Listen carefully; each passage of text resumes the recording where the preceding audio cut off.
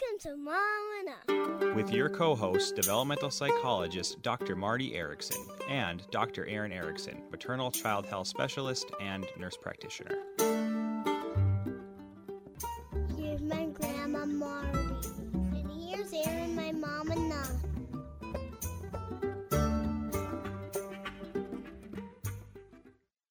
Welcome to Mom Enough. I'm Erin Erickson here with my mom, Marty, and our guest, Dr. Michael Banissy, who is the leading expert on touch and author of the recently released book, Touch Matters. An award-winning psychologist and neuroscientist, Dr. Banissy is here to discuss with us the myriad of benefits of what he calls our most underappreciated sense, touch. Thank you so much for joining us, Michael. We're so appreciative of having you here today. Thank you so much for having me. It's a real pleasure to be here with you. I echo Erin's welcome, and I hope it's okay that we just call you Michael during this conversation. Please do. We tend to be informal, but we don't want to, underappreciate someone with your credentials. I prefer Michael. It always freaks me out if people call me Dr. Banissy. You struck me as that kind of guy. So yeah, we're on first names too.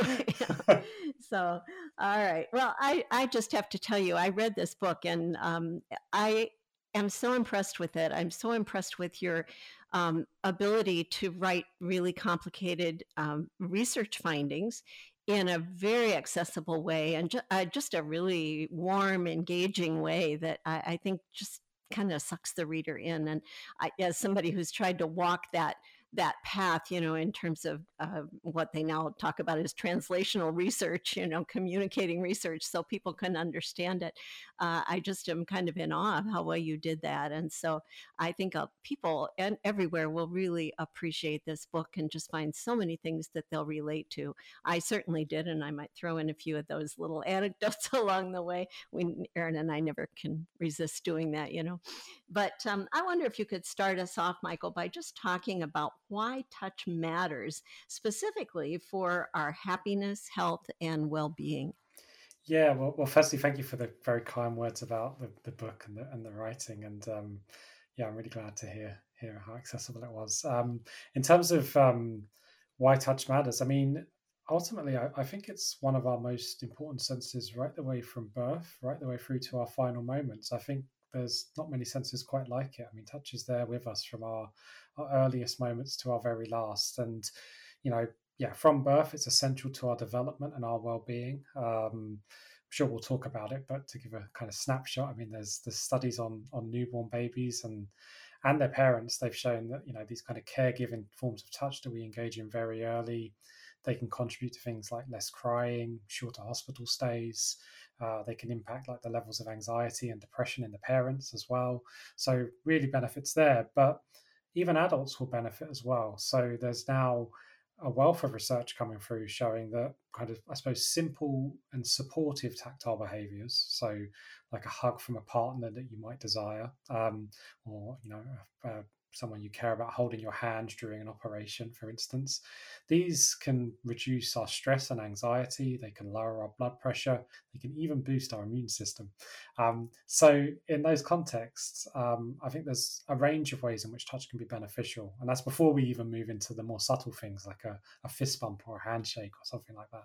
Well, I love this idea of thinking about this sense in this way, because I hadn't really considered the fact that unlike other senses, like hearing, for example, for many people fades as we age or we have more difficulty, or vision, touch really is something that is constant. And so I can see why this is so important. And I think it's something we so often take for granted. I can even think of, times where I've had a hard day and even my dog will come and curl up next to me, and just having, even though he's an animal, just having that soft, fuzzy, warm body next to me feels comforting. Or my daughter just got home from her first year of college and we had the biggest, longest, giantest hug ever, and it's so wonderful to kind of connect with people in that way. And so I so appreciate your work in kind of exploring this very important sense. Yeah, no, I mean, for sure. And I mean, you highlighted a number of things there, right? I mean, I think touch just grounds us a lot of the time, whether that's stroking a pet, whether that's hugging someone we care about, even self-soothing touch, right? Which, that could just be something like stroking your own arm or giving yourself a hug, right? Putting your hands on your legs, and just it can ground you, it can reset you, and it's not just, you don't have to take my word for it. I mean, there's data to back it up. There was actually recently a kind of randomized controlled trial, as it were, study that took place whereby people were put in stressful situations. So they had to basically stand in front of a crowd and do mental maths out loud. So, that might not sound too stressful for some, but for me, that's terrifying, frankly. Basically, before they did that, these people either had hugs from someone else, right? So they had a hug from somebody else, or they were engaged to or encouraged to engage in self-soothing touch themselves. So typically people hugged themselves, or they weren't touched at all. What they found in the study was when you measure the stress hormone cortisol, this lowered in the people that were hugged by others, but also the ones that self-touched, right? Those had that self-soothing touch. So when touch is supportive, when it gives us these kind of things, whether it's from somebody else or from ourselves, it can really carry benefits. And I think that's actually a really important message, because some of us may not get touch in our lives, right? And we may come on to talk about that, but in those scenarios, hey, we can find benefits even through self-touch as well. Well, as a neuroscientist, could you tell us a little bit more about what's happening in the brain when we experience that touch that we find pleasant? Yeah, sure. So, I mean, to kind of take one step back, right? So even before the signals come to the brain, there's the question of what happens on our skin, right? And there is certain receptors in our skin that appear particularly attuned. So they kind of they look out for gentle, slow, caregiving touch. So if someone, let's say, just strokes your arm very slowly, that kind of the way you might intuitively stroke a baby or someone you care about. We've got receptors in our skin. They're called C-tactile afferents, and they are specialized to try to detect this slow, gentle, what you might think of as caring touch. And when that happens, this sends signals to the brain, which are processed both by parts of our brain that respond to touch. So we have a part of the brain called the somatosensory cortex. It's kind of our mail room for touch. But it's also processed by parts of the brain that are involved in processing rewards. So we find pleasant touch rewarding, a bit like we might find food rewarding. And it also is linked to the release of hormones. And some of the hormones that are involved in this are things like dopamine, which obviously typically involved in rewards, but also oxytocin. And oxytocin is a hormone that plays a really important role in promoting our bonds, building trust between us and other people. It's also really important in promoting calmness and relaxation. And part of the way it does that is by impacting our parasympathetic nervous system. So our nervous system, that's almost our rest and digest system, is what people tend to refer to as the one that brings us to balance when we're in a stressful scenario. So touch has got this really beautiful direct route, right, into the brain and into the hormones that can help to bring us down. And to a degree, that might explain some of these benefits that we were talking about before. Oh, that's a great description of all of those physiological processes that make us feel so good and of course, contribute to our long-term development as well. It was funny to me when you're talking about that randomized controlled study of people being touched by someone else or touching themselves. And that finding, I think, would be a little surprising to a lot of people, that the self-touching would have an effect. But it triggered a memory for me from when I was in, maybe 3rd to 5th grade, I would guess, in that range. And, young girls' friendships often are very tender, loving, and very physical many times. You'll see little girls walking around, holding hands. And I think of Erin's daughter, the one that just came back from college, Clara. I'm going to come over and get one of those hugs, by the way, Erin. I haven't had mine yet. But I remember when she developed her first really close friendship, and she was so excited to tell me about this new girl her age who had just moved in. And she said, "We love each other so much."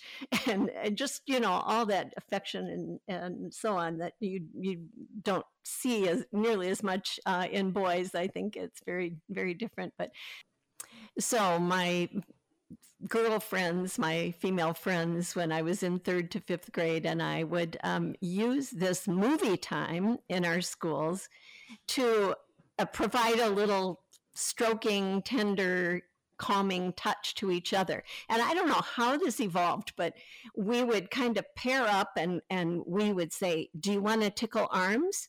Do you want to tickle arms? Have you ever heard of this, Michael? It sounds crazy. Well, I mean, I don't think it's too crazy, actually.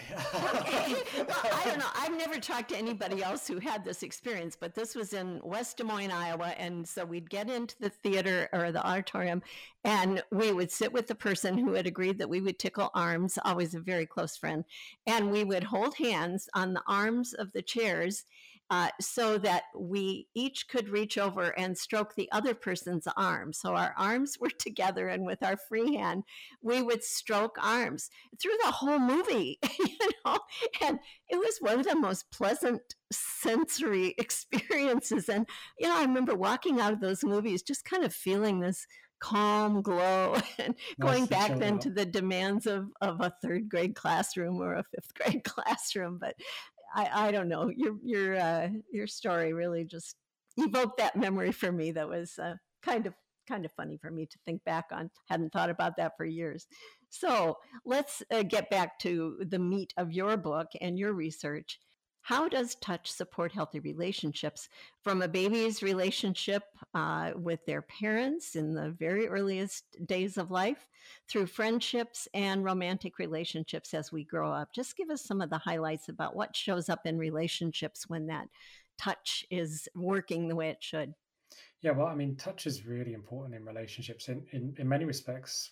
I mean, I refer to it in the book as a bit like a social glue, right? It's the sense that brings us together and builds and maintains those bonds. So, yeah, in early life, I mean, touch plays a really important role in helping people establish bonds with caregivers. And those bonds that are established have impacts right the way throughout life in all different relationships that we go forward in terms of our attachment styles and different factors like that.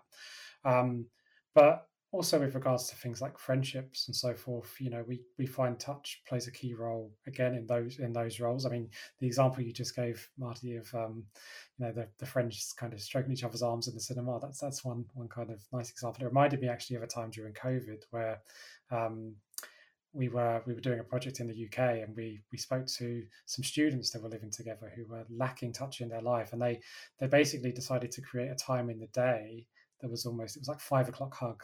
And they had this time because they were in a bubble together, stuck in a house, that they would just meet and they would just hug.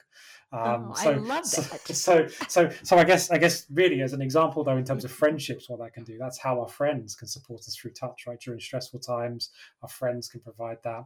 But a lot of the research on this really is really strongly shown when it comes to romantic relationships. So there's increasingly more work coming out now showing that sharing effective forms of touch between couples can be really positive for things like relationship satisfaction, relationship well-being.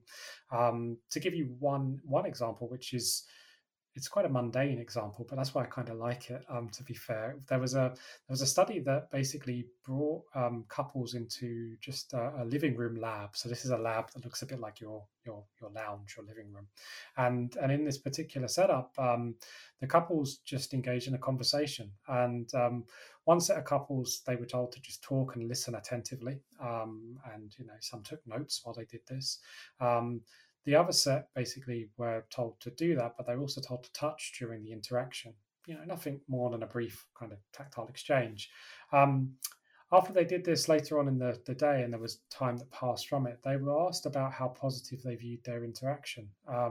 And those that touched viewed the interaction, as substantially more positive than those that didn't touch. Which was just a sign that actually they felt they had a better time just simply by introducing a very brief touch. Interestingly, when people rated the conversations who were independent, they were like, well, the conversations were no different. There was nothing special about that touch and in conversation, but people rated it more in the couple. But then what I found really interesting was when you looked a week later, those couples still felt more positive about their relationship, the ones that touched than those that didn't. So it's a very subtle thing where touch had this carry-on effect, right? It had this short-term benefit. And We see it in other ways as well. Like there's a lot of work now coming out, as I said, about like marital couples, and when there's more effective touch in those relationships, you see greater marital satisfaction.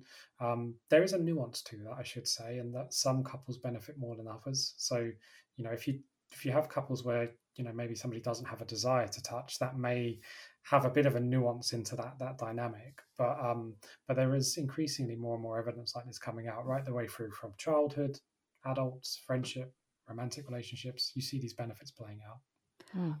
I that triggers another memory. Sorry about that, but I just think that's so important, and I'm really struck with the finding that they're still evaluating a week later that this relationship is more positive. And when my husband and I were young, and our kids were young, and we were busy parents, kind of running here and there, and that we didn't really have a whole lot of together time. And I would say the physical aspects of our relationship in general, were a little less than they had been earlier on.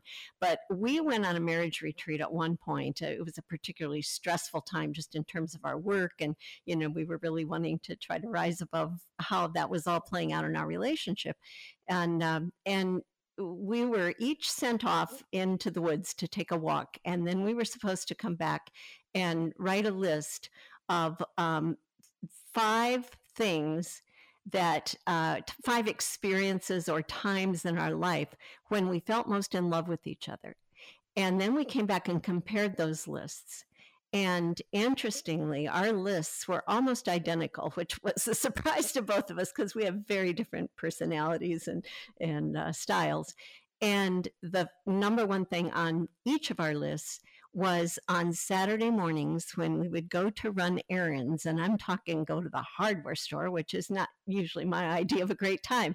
But we would go without our kids, and we would hold hands. And I don't know why it was that when we're walking around the hardware store and, maybe other little errands that we're doing along the way, the grocery store, the drugstore, whatever, it was really a tender time together. But the hand holding, I think, just really stood out because that wasn't something we did a lot then. It was like we didn't even think about it because we were running around from here to there. So this is just really resonating with me, obviously, and that's the last personal memory I will share, I promise.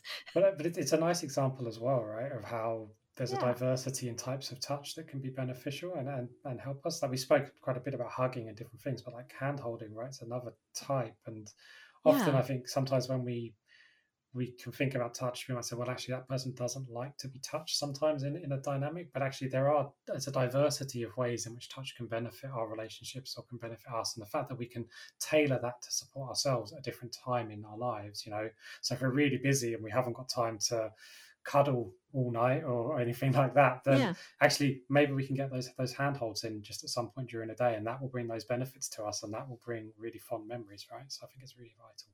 Well, I'm going to take my husband to the hardware store tomorrow morning, just for the record, and I'm going to hold his hand, whether he wants it or not. Well, I'm also struck by, I think there's such a focus on sexual intimacy and sexual touch in relationships.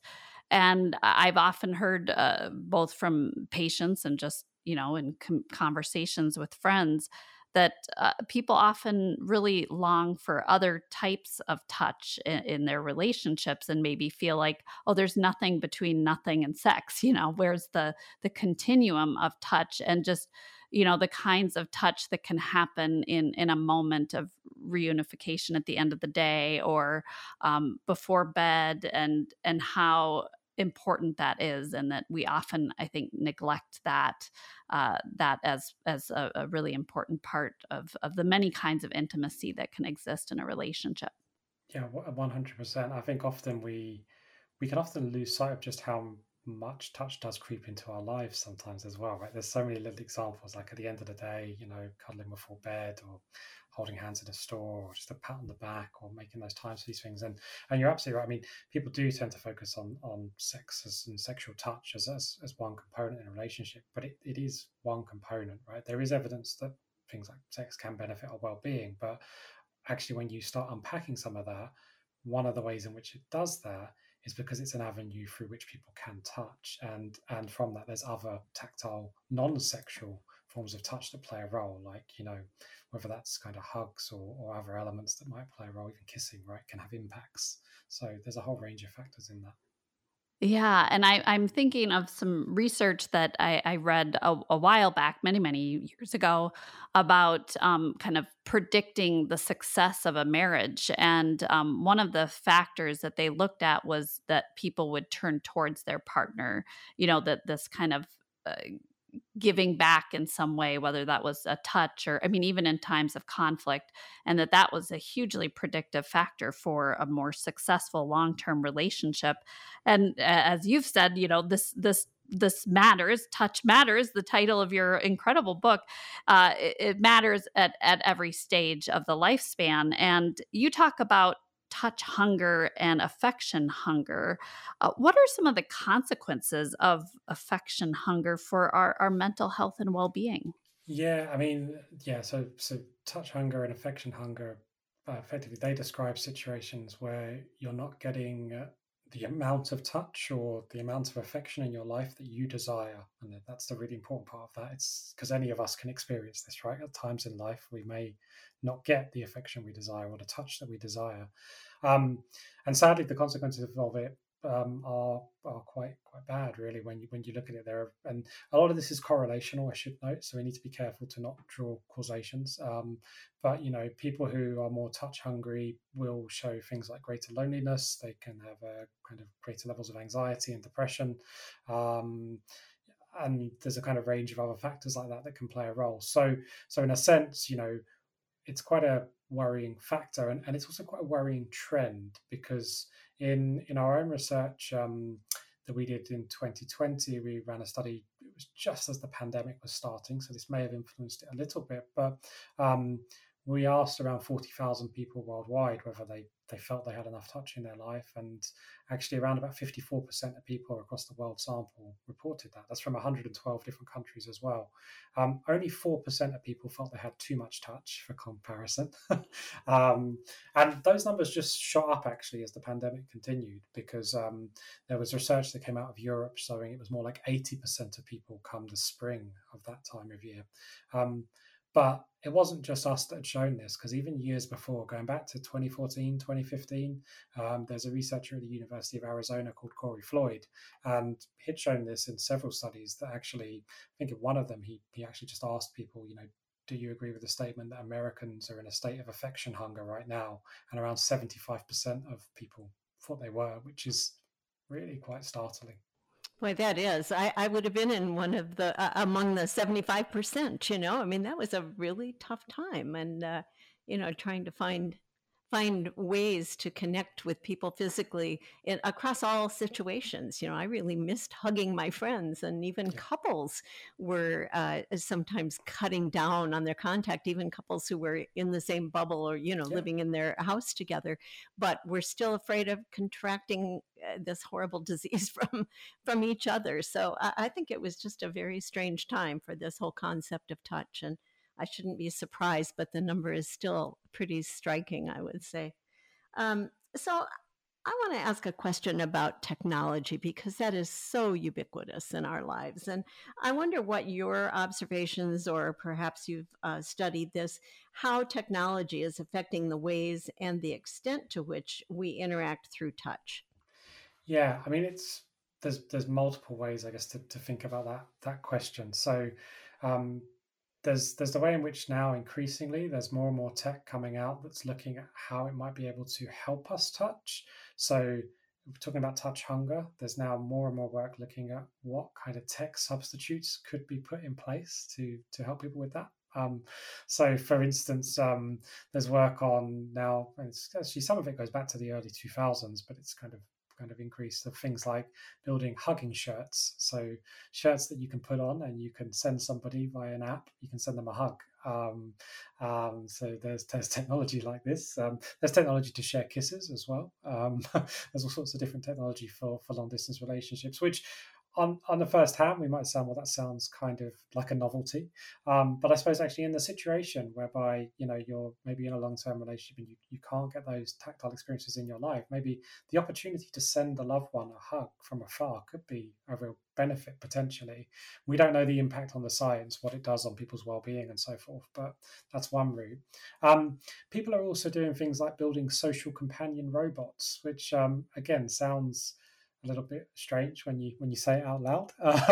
But these are effectively actually more things like pets and things like this, but robotic pets. And there's now work, particularly in care homes, showing that if you get elderly patients in those homes to stroke and engage with these kind of, they often use a seal, so they use like a robot seal, but it's got fur on it, and they find that actually these people show benefits to their health and well-being. They have less pain in painful situations through interacting with this robotic pet. And it's important it's turned on. That's a really important part of it. It has to be kind of like a live animate moving pet for them. And that's not dissimilar to a real pet, right? And so there's these things like this where technology is trying to help support touch in different ways.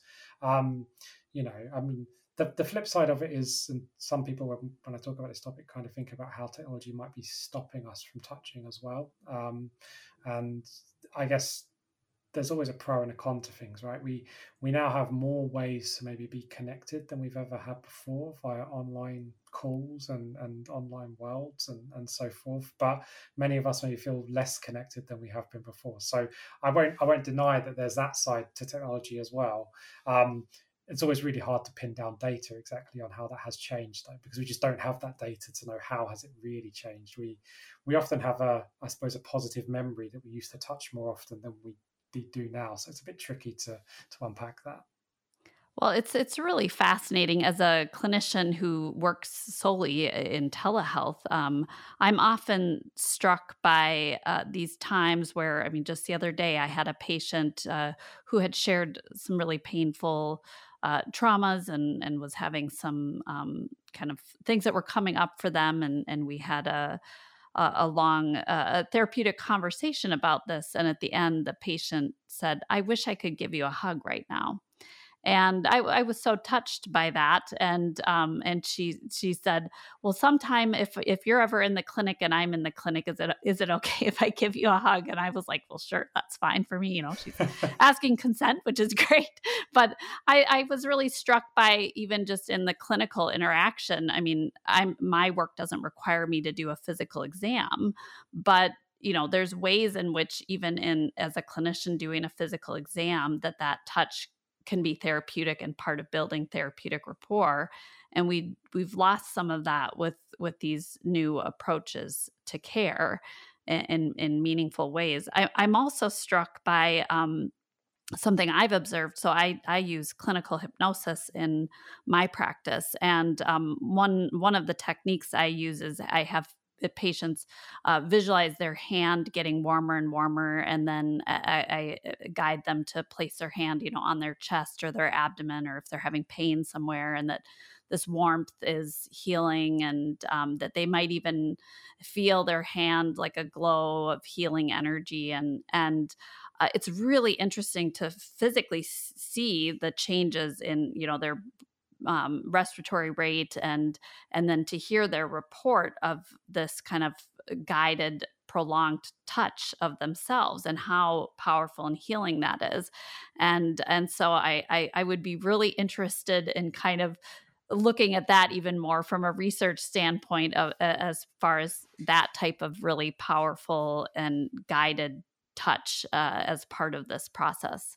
Yeah, So that's fascinating. I'd quite like to do some research if you Yeah.